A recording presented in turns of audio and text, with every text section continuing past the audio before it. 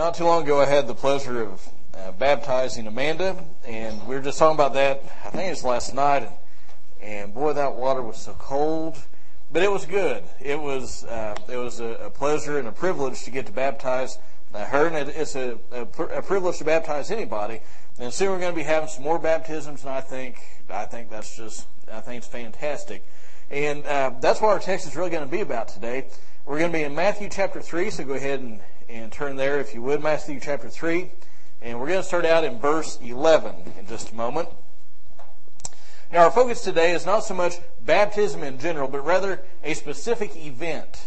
You might remember that John the Baptist was Jesus' forerunner. He went before him and he proclaimed the message of repentance, and he was preparing people for the coming Messiah. Now he wasn't called the Baptist because he went to a Baptist church. He wasn't called the Baptist because he was associated with or affiliated with the Southern Baptist Convention. Rather, he was called the Baptist because he was baptizing people as they repented of their sin. Now, one day, John is out in the Jordan River. He's baptizing people, and here comes Jesus to be baptized by John. And that's the passage that we're going to look at today. We're going to pick up back in verse 11. Even though, if you were here last week, you might remember some of this because we looked at John the Baptist in particular. And so verse 11 is kind of backing up into what we covered last week, but it does tie into what we're going to talk about today. So if you would, stand with me as we read Matthew chapter 3, and we'll pick up in verse 11. John is speaking here. He says, "As for me, I baptize you with water for repentance, but he who is coming after me is mightier than I, and I am not fit to remove his sandals. He will baptize you with the Holy Spirit and fire. His winnowing fork is in his hand, and he will thoroughly clear his threshing floor, and he will gather his wheat into the barn, but he will burn up the chaff with unquenchable fire." Then Jesus arrived from Galilee at the Jordan, coming to John to be baptized by him. But John tried to prevent him, saying, "I have need to be baptized by you, and do you come to me?" But Jesus answering said to him, "Permit it at this time, for in this way it is fitting for us to fulfill all righteousness." Then he permitted him. After being baptized, Jesus came up immediately from the water, and behold, the heavens were opened, and he saw the Spirit of God descending as a dove and lighting on him. And behold, a voice out of the heavens said, "This is my beloved Son, in whom I am well pleased." Thank you. Please have a seat. Now, the first thing that strikes me as I read this in the context that we read it is that, and we looked at this last week, but John's baptism was one of repentance. In other words, John was preaching a very judgment-oriented message. He said, you must repent or you're going to be judged by God. And so people were hearing that message, they were repenting of their sin, and they were coming to him for baptism. They were feeling that conviction of sin, and they repented. And that's really what's necessary for salvation today too. A person must feel conviction of their sin. They must repent of it in order to be saved. Now this was a big deal, especially for the Jews, because by and large they thought they were in good with God because they were Abraham's descendants. They thought that because they had Abraham as their father, he was the father of the faithful, that they were in good with God. They thought, and in fact some of the rabbis taught, that the things that were said about Abraham applied not only to him, but also to his offspring. So if you read in the book of Genesis, it said Abraham believed God and it was counted to him as righteousness. Many of the Jews said, that applies to me. He was so righteous that I'm righteous because I'm one of his descendants, and therefore they felt no need to repent by and large. So when John came onto the scene and he was preaching, and these Jewish people were recognizing their sin against God and they were repenting, that was a big deal. Now, it's in this context that Jesus comes to be baptized by John. And the question is, why does he do that? Isn't that really the question? Have you ever wondered why on earth did Jesus get baptized? Because when you think about it, John's baptism was one of repentance. So why would Jesus be baptized? Now we're going to deal with that just a little bit. And what I've found out as I've studied the Bible is that sometimes when you come to a puzzling passage, and if you deal honestly with the Scripture, there are some passages that are kind of tough to understand. And what I've found is that when you come to a text that you don't understand, it's sometimes helpful to say, this is what it does not mean. You may never be fully satisfied that you're sure what it does mean, but if you can say, well, I know it does not mean this, this, or this, that kind of gives you parameters in which to operate. So we're gonna look at that just a little bit. What does his baptism not mean? Well, we know his baptism does not mean that it is not symbolizing he's repenting of sin. Why? Because Jesus was sinless. I mean, he's the Son of God. Jesus didn't have any sin. You remember later on in life, he got into a conversation with some Jewish leaders, and they were always after him about something. He said, "Which of you convicts me of sin?" Even his enemies couldn't point anything out that he had done wrong. And this is really the reason that John at first refused to baptize him. How would you feel if Jesus came to you and said, "You need to baptize me"? We'd be doing the same thing as John, right? I think you got the wrong person there, Jesus, because I'm a sinner. You're not. You need to be baptizing me. And that's what John said. He recognized that Jesus was a righteous person. And so if Jesus is sinless, he had no reason to be baptized like the other people. So we know one thing it does not mean. That's that Jesus had sinned, that he was repenting, and those things. So why did he get baptized? We might be tempted to say, to set an example. Okay, let's go home. Right? Now that's part of it, but that's not all that's in this section. We're not going to cover everything that's symbolized in what he was doing, but we are going to look at quite a bit. The first thing that we see, the first reason he was baptized, is in verse 15, looking at what it says. Jesus himself tells us why he's baptized. But Jesus answering said to him, "Permit it at this time, for in this way it is fitting for us to fulfill all righteousness." And he permitted him. So the reason that Jesus is baptized was to fulfill all righteousness. Don't you feel like you understand it all now?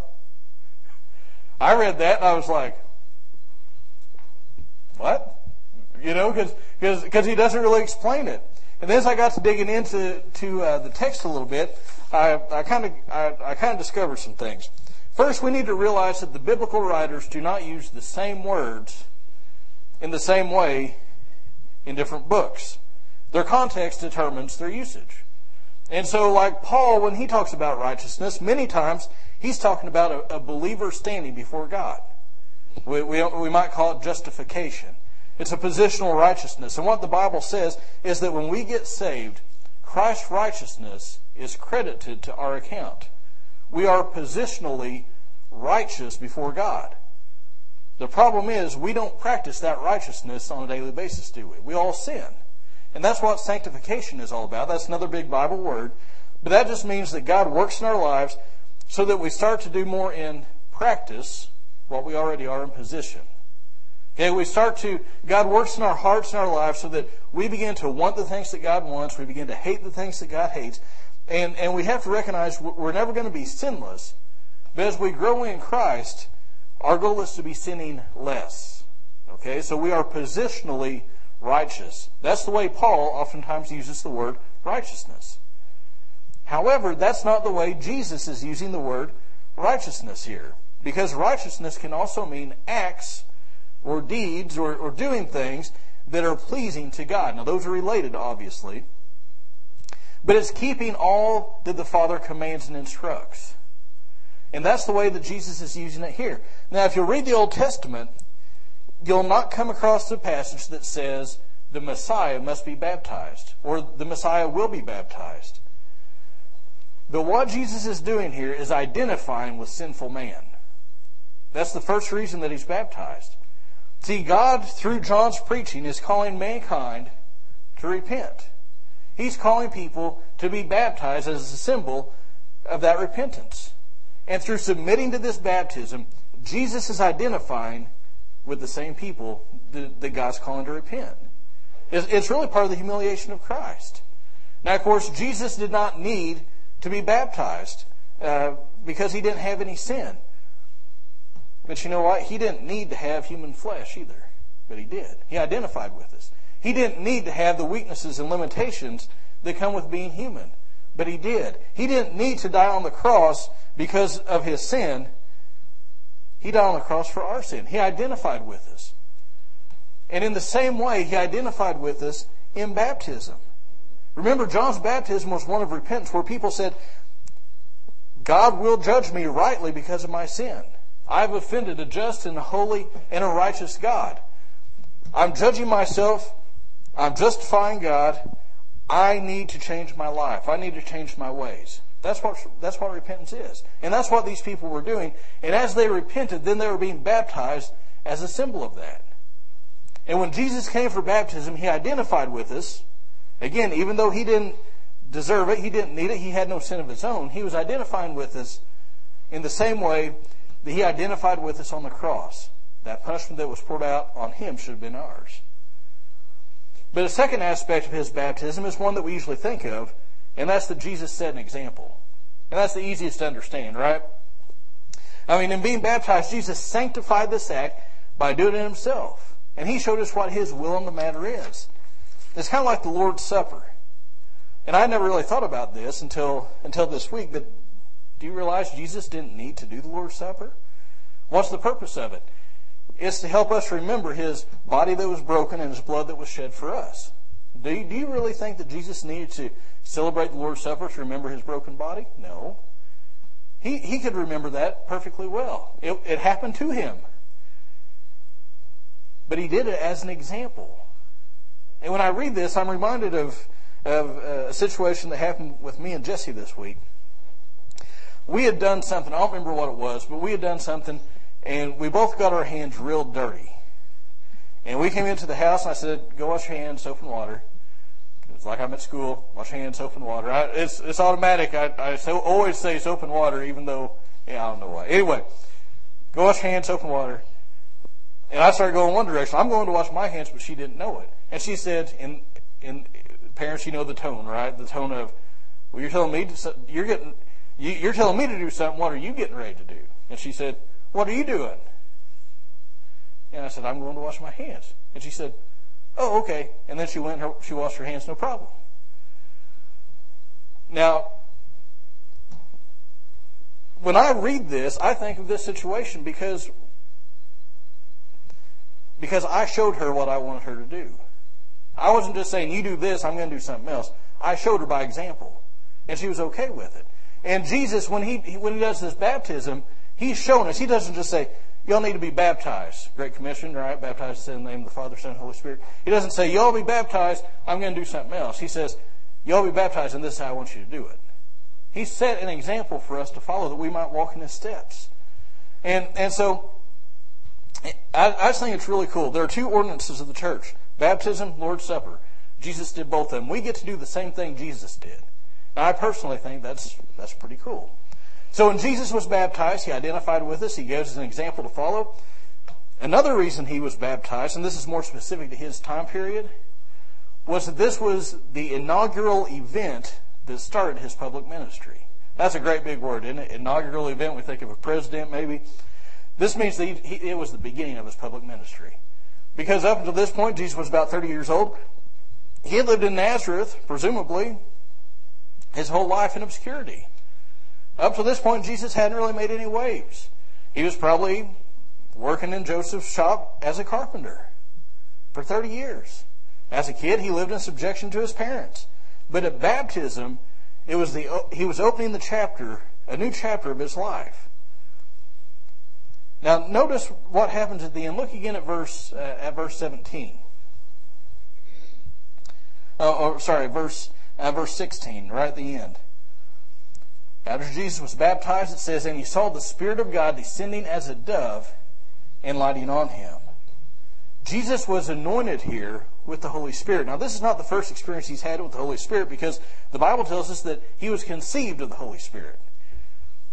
But this is a public way. It was a special act that showed that the whole work that was going to be done through him was done through the Spirit of God. And in fact, did you know that Christ was not his name? That's a title. Christ means anointed one. Messiah in Hebrew means anointed one. Christ and Messiah, same word. One's in Greek, one's in Hebrew. At Jesus' baptism, he was anointed by the Holy Spirit. He started his work publicly as the Messiah, as the Christ, as the anointed one. And so here it is. His work is beginning officially as the Christ. It's also here, you'll notice in verse 17, that the Father declared Jesus to be both the Son of God and the prophesied suffering servant. You say, okay, well, I can see Son of God. Don't see anything about suffering servant. Well, look again at what it says. Now, this is just kind of a side note, but I would be remiss if I didn't point this out. There are some people who say that the Trinity is not a scriptural doctrine, that because the word Trinity never appears in the Bible, it's not taught, it's not true. But here in the baptism, we see all three members of the Trinity present, don't we? Jesus coming up out of the water, the Father speaking from heaven, the Spirit descending as a dove. All three members of the Trinity present and active at the same time. But anyway, it's easy to see, if you'll notice in verse 17, it's easy to see how God denotes him or points him out as the Son of God. He says very plainly, this is my beloved what? Son. Obvious. Plain. There are some people today who say Jesus is not God's Son. But if God says he's the Son, that should be a pretty good authority, right? I think it's that should settle it for anybody. And that's impressive, but there's a rich background to this imagery, because in Psalm 2, and you might, I didn't put this on your bulletin, but you might jot down Psalm 2. In Psalm 2, it's a messianic psalm. It's an Old Testament prophecy of the coming Christ. And in this psalm, it speaks of this messianic king who's the Son of God. He's the King of Kings and Lord of Lords. But he's also the suffering servant. Because if you'll notice in verse 17, it says, this is my beloved Son, in whom I'm well pleased. Now, what do I mean when I talk about a suffering servant? Well, in the book of Isaiah, and boy, I'm giving you a lot of stuff today, aren't I? It feels like there's a lot out there. But this is a very full passage. In the book of Isaiah, right around chapters 41, 42, there begins to be a prophecy of a suffering servant. And the suffering servant, we find out later, actually talks about Christ. And it culminates, in my view, in chapter 53 that talks about we all like sheep have gone astray, and he's laid the iniquity of us all on the suffering servant. And he, even though he's being abused and everything, he opens not his mouth, and by his stripes we're healed. All this imagery we're familiar with comes from Isaiah 53. And it's actually, if you read the book of Acts, Philip goes to talk to an Ethiopian eunuch up in the chariot. You remember, and he's reading. And Philip says, do you understand what you're reading? He says, I do. I don't really. I mean, is he talking about himself? He's talking about somebody else. And Philip gets to get up there, and he gets, starting at Isaiah 53, starts to preach Jesus to him. Okay, suffering servant. I don't know why I told you all that. But in Isaiah 42, verse 1, listen to this language. Behold my servant whom I uphold, my chosen one, in whom my soul delights. Sound familiar? I have put my spirit upon him. He will bring forth justice to the nations. So if you look back at verse 17 in our text, it says, this is my beloved Son, in whom I am well pleased. Your Bible may actually say, in whom my soul delights.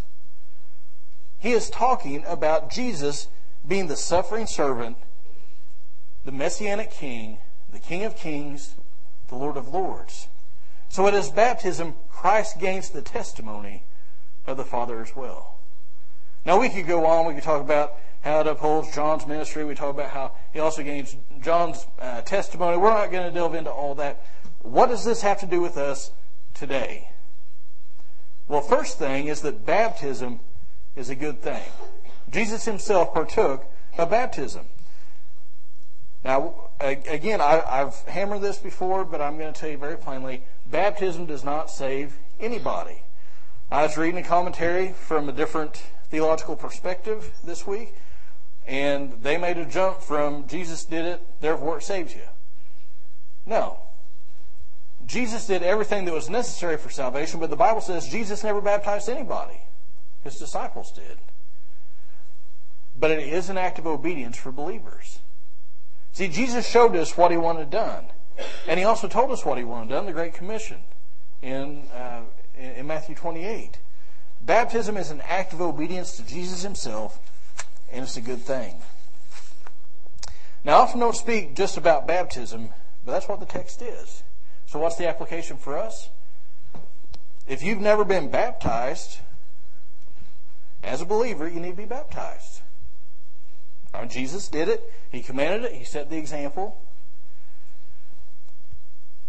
It's an act of obedience. It's not going to get you in good with God. Not going to get you to heaven, but it will keep you right with Him. And as I said before, we've got some baptisms coming up, and I'm tickled pink about them. It's a blessing to be able to baptize, even in cold water. It's a blessing to be able to baptize somebody. But you know what? Baptism isn't just for any old person. Baptism, scripturally, biblically, is for believers. It's for somebody who has put their faith in Christ, who has repented of their sins, and God has saved them.